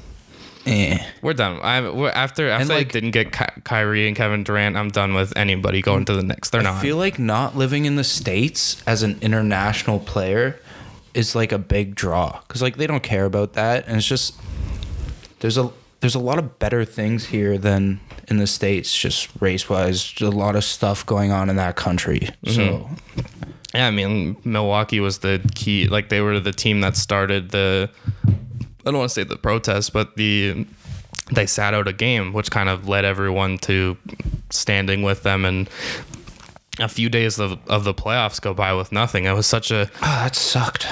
It was such a weird day, but it was a time where I was doing my podcast and I did like a 15-minute episode by myself, and I was just like, you know what? Maybe sports don't matter as much as I think they do. And I'm someone that sports kind of revolve my life. And in that moment, I was like, you said those words. I did, and it was like it was early in doing podcasts, but like it was like the saddest one I did because I'm like it's really not that important for what these guys are fighting for. To me that's why it's fun, because we can sit here and argue till we're blue in the face, and I don't think basketball we agree on stuff a little more. We could have a baseball argument until we're blue in the face, and at the end of the day, does it really matter? No. Like DJ LeMahieu going, I mean, I think DJ LeMahieu is a lot more important to me than I realized now that he might go. Because, I mean, he was MVP candidate. I remember when he was an MVP candidate last year in, like, July, and I was like, all right, guys, I'm a Yankee fan, but, like, let's calm this down. I mean, we were talking about Harden in Houston. Why would Harden want to leave? Just give this Houston team a chance this year. Especially now, like, I think John Wall's very... I don't know about underrated or... I would agree underrated because, well, it's also you don't know what... And I think that's the argument with Durant is you don't know what level he's coming back to. I think John Wall's coming back at a higher level. A higher level? Yeah. What was his actual injury? I don't know. He tore his Achilles. That's what it was. Which was Durant, too. And the only reason why it's... Clay now, too, or is that his ACL? He tore his... it was his Achilles. Yeah, it was his Achilles because his ACL was in the finals. That sucks. We were talking about Clay last night. Seeing that Warriors team back, I think the Warriors could be a playoff team, but I think they'll be a playoff team. To me, especially with 10 spots, but now to me, it's a little more, maybe like Wiggins and Oubre, like that group kind of makes sense. They're going to be good defensively, especially because we know Steph has, I don't want to say shortcomings, but defense isn't his specialty. But at least if they had Clay and they had one of those Wiggins or Oubre coming off the bench, that Warriors team was going to compete with Golden State, especially, I mean, I think Warriors team was going to compete with Golden State. With the Lakers, because that's who everyone. I mean, I think the only real question mark if Golden State was fully healthy is they draft James Wiseman at 2. He's a very freakishly talented player, and it seems like everybody that goes to Golden State buys in, but he's still young. He got suspended from Memphis because he was deemed ineligible and he could have served a suspension in college after playing like 2 games, and he said, no, I'm just going to go prepare for the NBA. So he hasn't really played like real competitive action in a while. I know they have training camp for it, but that's the real thing with Golden State. If he can develop into something, even just in this year, that Golden State team becomes a lot more fun. Yeah. I wish Andrew Wiggins could have grew into his potential a bit more. I think on this team, he can fall into, I mean, I think he has to be, for that Golden State team to be special, he'll probably have to be their second best player behind Steph. And I think there's a chance he could do it. I think everyone always saw the potential. I never saw the like Maple Jordan. I thought that was a little excessive, but I think people kind of gave up on him, and sure, he's overpaid, but he still has a chance with Golden State to make a real impact on an impact team. Yeah, and I feel like sometimes just being around guys like Steph, and I'm sure Clay will be in their facilities, just like having those guys. Draymond, like just the championship aura. Yeah, and the Warriors especially have like a really good core of, I don't know what the word I'm looking for is. Just their mindset is different, you know? Yeah, Steve Kerr really is one of the best coaches, which is why it sucked to see that year. Although I heard Steve Kerr in interviews and he kind of seemed relieved, because think about that last 5 years from 2015. 15 was their first finals. 15 to 19, they're in the finals every year. They're playing until June every year. Like that's gonna be hard on your body. That's especially Clay. Now we've seen go down with 2 major injuries. Steph missed a lot of I think pretty much all of last year, and Draymond missed a lot. Well, Draymond missed, I think, because they missed. Yeah. Like, there was no point of him being out there. No, it honestly... And he, to me, was going to be the only guy that really would commit to a team that was bad, which is kind of funny to see a Draymond Green-led team, or what it could have looked like, because to me, if he was fully healthy leading that team, the record I don't think it would have been that different. What was their record? Oh, I think they won like 15 games. God. Because it wasn't even, I don't even know how many games they played. Change. Yeah, they were the best team I don't think it's wrong to say they were the most at least consistent franchise for 5 years, and they're in the basement, get a top pick.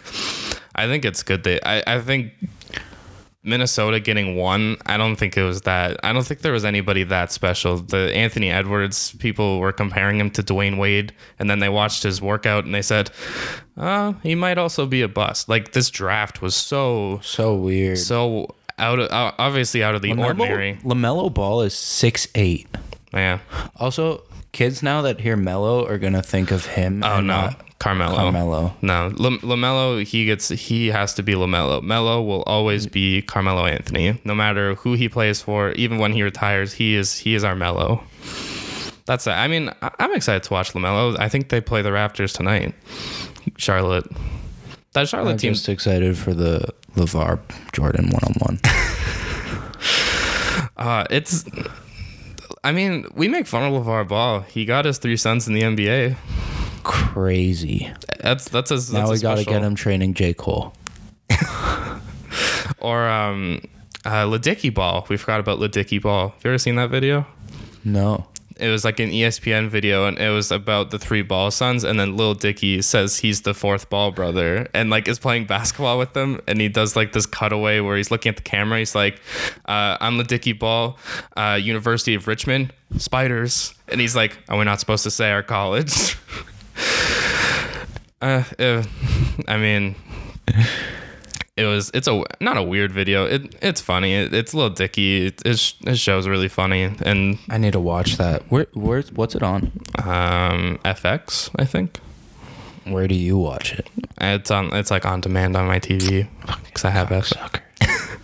I'm almost done. I stopped watching it for a bit, but it is really funny. It makes it feel better that he hasn't dropped an album. At least there's something.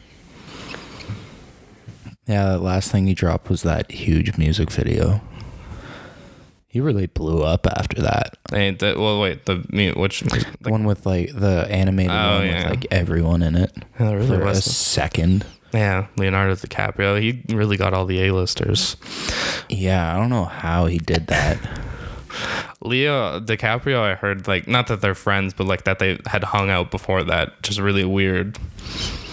I'm trying to think about any team. Oh, I guess Boston. We didn't talk about Boston. They got better. Tristan Thompson. They got rid of Gordon Hayward. Yeah, I don't want to have to deal with Tristan Thompson and what's his name? Marcus Smart. That's it. They're both little shits.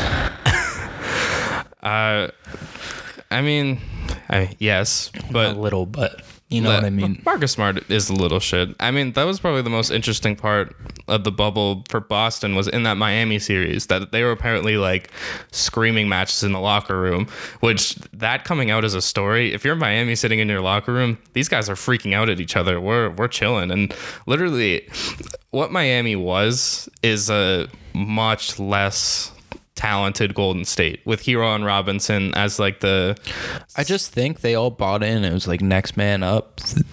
They fit the build that you need a team to win, not just stars. Like, it doesn't matter. You could have all these guys, but if you can't play as a team, you're not going to win. That's what I mean. For sure. Even the guy they drafted this year seemed like the perfect Miami guy because he just, watching his like limited highlights that they kind of showed during the draft, he just seems like he does all the dirty work, and he reminds me of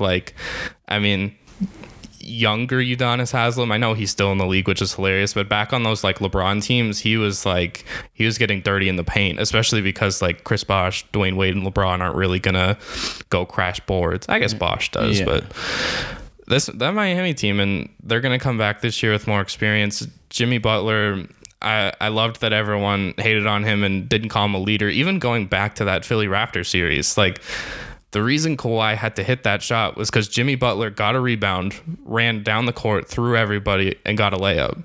And that led to 4 or 3 seconds. And obviously Kawhi hitting that shot, I feel like has to be the most iconic moment from that run. I know obviously win a championship in that, but just even if you just listen to it, and then his dunk against the Bucks. I saw, where did I see? It was like a side-by-side highlight. I think it was like a DeMar dunk where Lowry does like the exact same thing where he turns his body and just kind of throws it in the middle of the lane. We watched that. We were at there. Not in the building, but there was just a feeling with that team, which it was the same feeling I had with Miami. It's like they were down a lot of those games, the first half of those games, but it's like they're not fucking losing this. Like, it's not happening. Yeah, Jimmy no Butler, matter what, they're coming back. They're going to find a way to do it. And that's what I felt like Miami was this year. And that's why I really like watching them. Even through the year, I was like, fuck, Toronto's not beating them. Which is kind of more frustrating that in the bubble, the Raptors, the only team they didn't play well against was Boston. Yeah. They beat Miami. Yeah. And I don't remember if it was a full strength Miami. Even if it wasn't, that's still, that Miami team, again, like you said, was next man up. It really, whoever was on the floor, you were pretty confident they were at least going to make an impact. Except I can't remember, the one guy was, I think it was Solomon Hill that was on that team, and he looks like a crackhead. Like, his hair, I know all of their hair was crazy. Like, Jimmy Butler had that horrible mustache. Who cares? I mean, they made it to the finals. So I guess that's really all that matters to them. I'm trying to think about who else we haven't talked. Oh, Brooklyn. We haven't talked about Brooklyn. I'm done with Kyrie Irving. His most recent comments, I'm sick of this guy, and he's a talented player, and he'll always be the one that hit that shot against Golden State in the finals. But now he seems like a TV personality. I don't know, but I feel like he's just the guy that people don't know either. Like, you only see what people show you, what the media shows you, right? Like, we're never gonna know who Kyrie Irving really is, or James Harden, or Russell Westbrook. We're always just gonna know this narrative of what's being shown to us. But also, he got fined for not talking to the media, and then went to social media and said, "I'm not talking to pawns." How does that? He did say something about, "I don't want you distracting from my teammates," or like on our season, which is fine. That's a fair comment. But calling the media pawns, like, why is he elevating himself above other people? Because I saw someone like react to that saying, "Man, it's not like they're gonna ask you what you think about the election. They're not gonna ask you questions like that. They're gonna say, 'How was practice today?'" Yeah. And it's on a Zoom call. It's not like you have to stand in front of them. You have to stand in front of a screen. They're gonna go, "Hey, Kyrie, how's it going? I just really want to know how it's working with you and Kevin so far." Which, like, that's literally your job. Just talk. And you know what you could do? You could be, I know you're not a football guy, but Marshawn Lynch went to the Super Bowl media press conference. I'm just here so I don't get fined. Exactly. That was his response to every question. Just don't get fined. Yeah. I mean, I am excited to watch him and Durant, because I think actually Kevin, I don't want to say Kevin like we're friends. Durant does understand him enough. Boys, bro. Go way back. KD. We go back to actually, I don't remember where he lives. Durant and Kyrie, though, that's at least, it's gonna go no matter which way it goes. Dinwiddie. Yeah, because they traded LeVert. No, well, that was going to be the Harden. The Harden trade, I think, would have decimated that team, because it was going to be LeVert, their Dinwiddie, bench Jared Allen, and draft picks. Which LeVert, because Toronto played them in the first round. He was a good player, man. He was their best player. Which is why I don't think it was him. And I mean, if you're Brooklyn, I love thinking about this. At the end of the game, who is going to be on the floor for Brooklyn? It'll be Kyrie. It'll be LeVert, Durant. Then you kind of, I guess you could put Jared Allen. I would put Jared Allen out there. I don't know why you'd put DeAndre Jordan. He was cool when he was catching lobs from Chris Paul. Now, the only reason he's on Brooklyn is because he's friends with Kyrie and Durant. Yeah. And everyone knows that he kind of recruited them there and talked about how horrible the Knicks were. And then your open spot is probably like Joe Harris, because Joe Harris, my dad and I were when we watched that Brooklyn series, when Joe Harris got hurt, we were like, all right, good, because he's a problem. And there's so many of these guys now where I don't really know. I don't want to just call them like Kyle Korvers because they're shooters. Like, I mean, I think Hero to a lesser extent, but Duncan Robinson and Joe Harris Hero's are a like shooter. Not Hero. Robinson. He's a shooter. He's like a pure shooter. That's it. And Joe Harris is the exact same way. Put him in that lineup. You stretch the floor. You let Durant, Kyrie do their work, and you get those guys open shots. The only thing that really, I don't even want to say concerns me about this team is LeVert, because I think he's developing into something more than just. I guess he's the number 3 on that team. But yeah, he's kind of, especially because he's a younger guy. I think we saw this with Kyrie in Boston. He was a really good playmaker. He had like 14 assists in one game or something in these playoffs. And it was like, what the fuck is going on? Also, that Brooklyn team was really fun. Nothing will be more fun than the Brooklyn bench mob team, though, with D'Lo and Rondae. Like, that was a big blow that the Raptors lost him. I was mad about that. It was a weird one too, because like he went to Minnesota. And he felt it's because I'm pretty sure he's friends with D'Lo. Oh, yeah, I guess that makes sense. But I didn't even think about it that way. And Cat, he's really good friends with Cat. Yeah.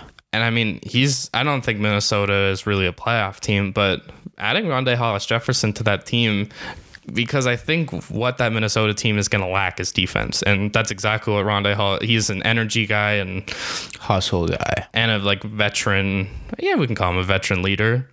He didn't have to be like that in Toronto, but now he's going to have to take on like a different role. But I do remember those Brooklyn teams, because I think that's the thing with Kyrie is you can kind of see that. Obviously, you talk about Cleveland, they lost Kyrie and LeBron, so they're kind of just in purgatory and they're not really going to make it. Although they do have Darius Garland, who apparently, I didn't know that the teams that did make the playoffs, they had like a mini bubble. I don't know if I don't know if they did it with other teams, but they at least had like their own like individual training camps. And Cleveland said that Darius Garland, who I think was drafted last year, really wasn't that good, but they said he was dominating those games. But I guess it's also against other Cleveland players. But then they still have Sexton. Yeah, they're together, which doesn't make sense. Sexton's a good... Colin Sexton scored like 20 points a game last year. He's good. I really like him. And he's a bulldog, especially on defense. I think the only thing for Cleveland is... The only thing that makes them intriguing is that they kind of have trade options. If they can get rid of Kevin Love, I would love to see Kevin Love on a contender again. It kind of... Who's the... center they have? The other Andre Drummond. You put him on a contender. Those are guys that, I mean, they make a lot of money, so it's going to be harder to move them. But put Kevin Love on, like, I don't know. The team I always thought of was Phoenix. Now Phoenix obviously have improved themselves even more from going undefeated in the bubble. They lost the center though. Huh? They lost Baines. Well, yeah, Baines became a Raptor, but who else do they have? Phoenix. DeAndre Ayton. Which everyone's going to forget that he was the first overall pick. I know so many more people from 2K. It does help. It helps so much. Because I look at teams and I go, okay, wait, let's look at their... Because I nerd out with this stuff. And I'm like, who is their rotation? Like, who are they really going to bring in? Like, the team I kept looking at was Detroit. And I have to say, Derrick Rose is saying all the right things. He says they're...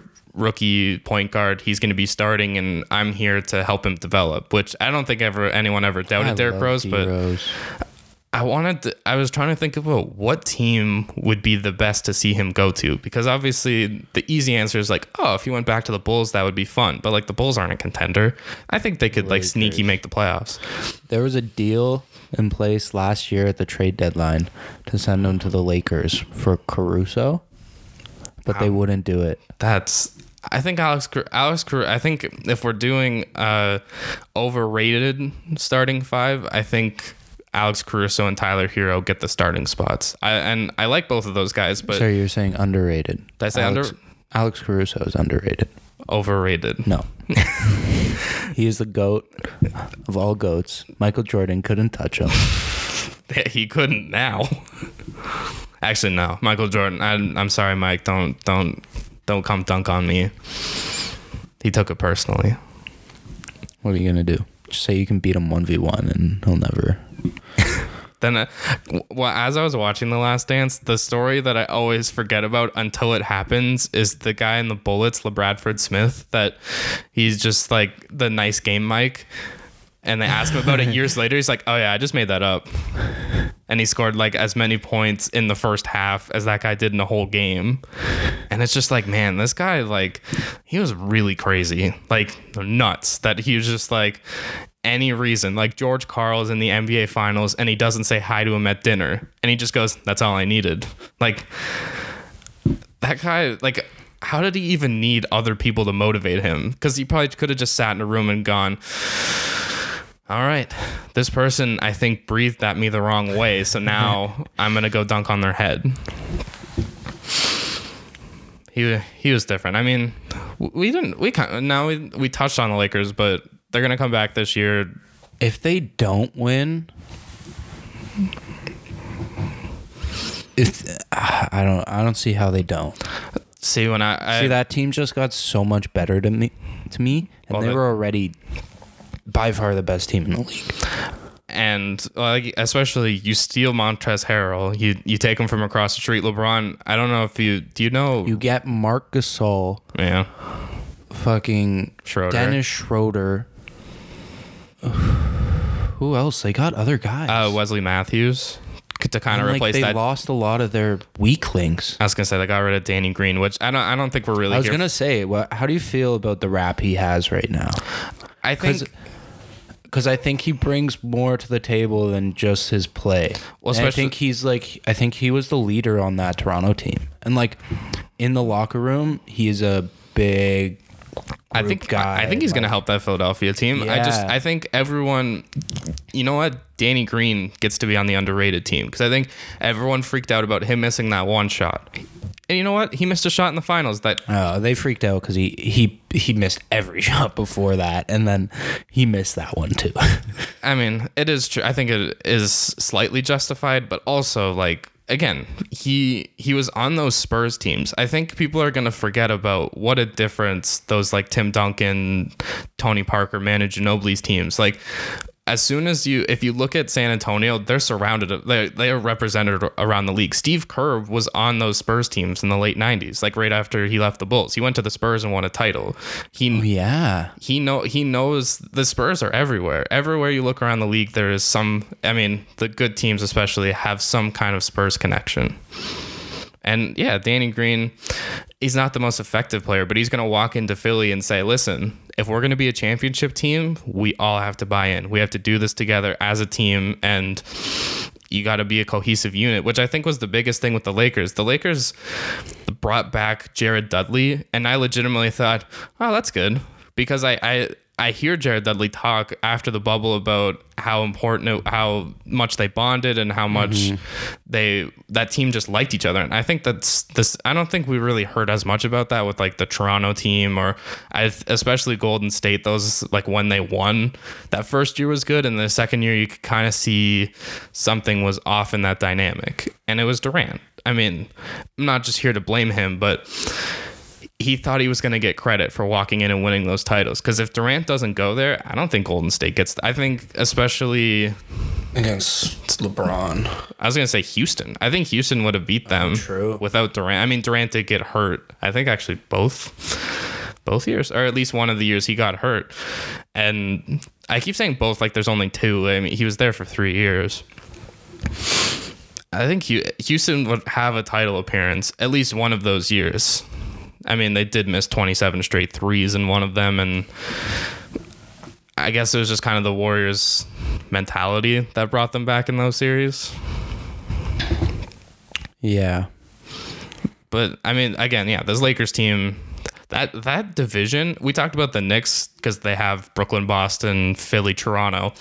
Poor Sacramento. And I like Sacramento. I think they're a fun young team. But now they have to deal with the Lakers, the Clippers, the Suns, and who's a fourth team in that division? Wait. The Clippers, the Lakers, the Suns. Why am I forgetting who else is in that? San Antonio? No, they're with like New Orleans, Dallas. Also, I looked at it and I showed you and my dad this, that the NBA should realign, and it's really stupid. Yeah. Because Is biggest it thing is OKC?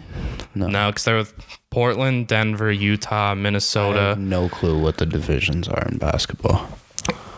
Why? I feel like the Lakers, the Clippers, the Suns, the Kings. Who else is Golden State? Why did I forget about Golden State? So that division is 4 playoff teams in Sacramento. But yeah, the fact that Portland isn't with, like, Portland has to go to like Minnesota, which is like halfway across the country. It really doesn't make sense. They also, the way I did it is, I don't have it on me, so I don't remember who's exactly with who, but it was 5 divisions of 6 teams in each division. It limits travel. Like, you could see they're all like, Minnesota plays against like Portland when they're like right next to Milwaukee, Detroit, Chicago. Like, they're in I think in pretty much every other league, a Minnesota team is grouped in with teams closer. Yeah. I mean, we still have like a week or 2 before the season, and this is more, I mean, we said this was going to be a little more of an informal preview. Is there any other teams here that we didn't touch on? Oh, Denver. We didn't talk about Denver. Denver, I'm excited about. I mean, just like Porter, and then Murray, and I really like Murray. I think he had a great playoffs. I'm not ready to call him. I think I was doing like looking at point guards, and I'm like, he's in the top 10, but I think he just needs to be more consistent. He had a really good playoffs, and I really don't have any doubts that he's going to be good and probably a all-star, borderline all-star. I'm kind of now just thinking about Philly and getting scared. But I'm not gonna lie, but this was last year too. I think Dwight Howard's really gonna help Embiid. Well, yeah, because Danny Green going there, I haven't really thought about it much, but like they got a good team. I mean, the only X factor, which I think, because I know you're scared of them just for Toronto's sake, is you go down to coaching, and Nick Nurse isn't. I don't think he's as much of an X's and O's guy as we think about, and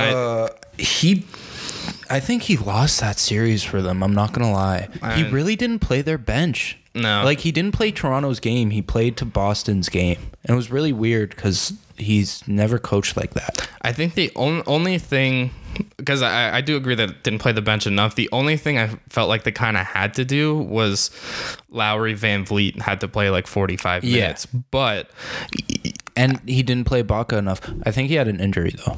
He had a foot injury, but like in game 7, why he was playing that small lineup. It was fun, but like I don't know, man. I mean, I think it could be part to why Baca left. Yeah, if he didn't think he was getting the role he deserved. That was a big hit. I didn't think he was leaving. And that's what I mean, I watched as they were in, like, since they've been in Tampa, they were doing like the Zoom interviews, and I think it was Yahoo Sports Canada posted like the interviews. First of all, OG Anunoby is, I think we always knew he was kind of quiet, but man, he is just like, they'll ask him a question, very polite. Like, I'm not saying he's not nice, but like when you ask him a question, he's going to go, here is the answer. Next question. Talking to the media. What else are you supposed to do? Which is fair. I think some guys elaborate a little more, but OG and Pascal both said, I was really surprised when he left. I think it's going to hurt them because I think Ibaka, and I think it's going to really help the Clippers that they're going to have this veteran leader who can kind of fill in any role you need him to. Yeah. And I mean, did you see the text Kawhi sent Ibaka at the beginning of free agency? Just, hey, are you coming? And as soon as he said that, I'm like, yeah, that's the most Kawhi thing I've ever heard of. To just go, hey man, you want to come play here? And it's not like he does it. Yeah. I mean, I think they were closer than a lot of people thought too. Who, the Clippers? No, Baca and Kawhi. I didn't think about it until I saw it, and I was like, yeah, that kind of makes sense. They have that video. And it was just them two. What it do, baby? Yeah. I mean, even Serge, I think having the cooking show, I think makes a huge difference because you can go back and watch how he interacts with people, and you can kind of see him and Siakam, they have a bit of chemistry. Him and OG had unquestionable chemistry, but he got a lot more out of Kawhi than I think anybody else really could. He's a quiet guy. He's a fun guy. It kind of sucks watching him on the Clippers, especially when LA Raptors. You mean what? Watching the LA Raptors? The thing that kind of not even worried me is I was thinking about next year. Obviously, the Raptors are building up for Giannis. That's how they're going to make their run. I just don't want them to lose anybody else out of from the rest of that group because the guy free agent next year, Kyle. I think Kyle. Well, because Fred's locked up, Pascal's locked up. They're doing OG's contract right now. Like they're talking about it. If Kyle has another good year, I think they'll. If he went to are you saying the Clippers? He'd fit so well with that team. He just fits so well with Kawhi. Yeah, and Kawhi needs that. He said, "I want a point guard. I want a real point guard." I mean, if you're putting out a team, you can fill in that fifth spot with whoever you want. Because if it's Kyle Lowry, Paul George, Kawhi, and Serge, that's a pretty lethal team. I also don't think. I mean, unquestionably would hurt Toronto. Losing Kyle Lowry, he's been the franchise guy, and Masai Ujiri always said that we want him back. If he leaves, I think the Raptors go into, I'm not going to say rebuild, but you give the keys to Van Vliet, and that's your kind team. Retool. Around him and Siakam. That does become your team. And, I mean, they got a good young core though. OG Powell's not that young. No, but he's Boucher's also a lot older. Shut the fuck up. He's a lot older than I thought. Yeah, because he was on one of the Golden State title teams. He didn't start playing till he was old. Oh, 15, 16. Yeah. And then went to Oregon, and it's fun. It's a cool story. I don't know it off by heart, but no, I mean, a Montreal kid, and now he's playing in Toronto. It's fun. I mean, having some Canadian blood on the team. Yeah, I mean, I'm pretty sure O'Shea Brissett is too. Is he? I think so. I'm not fully confident in that, but I feel like the Raptors kind of always have to have Canadians. Yeah. I remember the fun thing about Joseph. Yeah, the fun thing about being in Toronto is that every time there's a Canadian NBA player, there's a rumor that he's going to become a Raptor. The one that I think became a little more real than people realized was Shai Gilgeous-Alexander, who he's a really good player, and it kind of sucks that OKC team now really isn't not that they were a contender, but they don't really seem like a playoff team even. Yeah, but they'll be good. They have so many picks. Oh, going forward, yeah. They could do so much. They could trade. They could. I remember there's a rumor. I think someone just made it up that they were going to trade for Paul George back. now that Russ was gone, I think Washington was another team we didn't talk about. I really like this Washington team. And me too. You're more of a Westbrook guy than I am, but I'm a really big Bradley Beal guy. Yeah, and I think their play is very similar, and I think they'll work together really well. I remember you telling me you're a lot more concerned about Washington. If they figure it out, I think who's their coach? Scott Brooks, who coached Westbrook with the Durant, Ibaka, Harden teams, which actually I think he's still their coach. I don't think they fired him because they didn't make the playoffs in the bubble, but they also didn't have Bradley Beal. I don't even consider it John Wall because they didn't have him for 2 years, which is kind of crazy that he had an at-home injury and missed 2 years. Yeah. But yeah, Washington, I mean, Rui Hachimura. He fell down the stairs or something, right? Yeah. They have Rui Hachimura, draft pick from last year. They drafted Denny Advia this year. They just kind of, and I think what I didn't realize till I saw a video at training camp, Bradley Beal was talking to Advia, their pick from this year, and he was he just looked like a veteran leader from that video. He was just listen, you're going to have good days. You're going to have bad days. You're going to have your ups and downs. Just enjoy every day of it. You only get your rookie year once. And he said that. I'm like, Bradley Beal's a leader. And I think Russell Westbrook's a leader. Yeah. He just sometimes, I don't think Russell Westbrook's problem is off the court. I think on the court, sometimes it looked like he bought into Houston, but that's not really. Russell Westbrook is a center in a point guard's body, because he wants to get to the basket, which I think is going to help Bradley Beal. And The NBA now, all about spacing. Do they have shooters? They have that one ginger guy. Davis Bertans, who I was kind of shocked he went back because he didn't go to the bubble because he wanted to focus on free agency. And then he just went back anyways. I don't think Hachimura isn't a great shooter. Bradley Beal is one of the best scorers in the league. The only thing is what people are trying to talk themselves into is their centers. They don't really have, because that was especially when John Wall was there, that was a big DeMarcus Cousins maybe to Washington because they go back to Kentucky, which is funny that now they're reunited in Houston. But I'm happy. DeMarcus Cousins is one of my favorite centers, and I'm glad he just has a job, even if it's because I really hope he can stay healthy this year. Because that's been his big, now becomes the what if of his entire career, is just if he was healthy, especially think back to when him and Anthony Davis were together in New Orleans. If they were together for a playoff run, I think Davis took them, I think that was the year they beat Portland in the first round and they faced Golden State in the second round. Like Golden State, it was either 2017 or 18. So actually, I don't even know if it might have been before Durant, but Cousins and Davis in a playoff run, that would have been really fun to watch. So many good players in the league now. It's so entertaining. That when I looked at that ESPN list, I'm like, oh, there's like 25 really good players and probably like 10 to 15 superstars. Like that's just how talented the league is. I want to say all better than Jordan. In terms of just like how the game is played, like not if it was one-on-one or if he was in this era, but like just pure the way people are playing now, it's just like the intensity seems crazy. Yeah, I mean, I think the bubble really showed when you give those guys a singular focus that basketball was really good. And it was so good. And not having any fans, like that can either it gives people their home field advantage or there's nerves, and like you don't think about it as much when you're playing the game. It's just like people watching on TV. Yeah, like you have those virtual fans, and they did do a good job with the virtual fans that sometimes they would interact, and like Jimmy Butler was like kissing Dwayne Wade's screen, like there was stuff like that. But in the long, like sure, there's gonna be noise and music, but like LeBron said, but compared to what they're all used to, yeah, you have to hype yourself up. When I found that to me was when everyone was like, oh, this is gonna be an easy championship.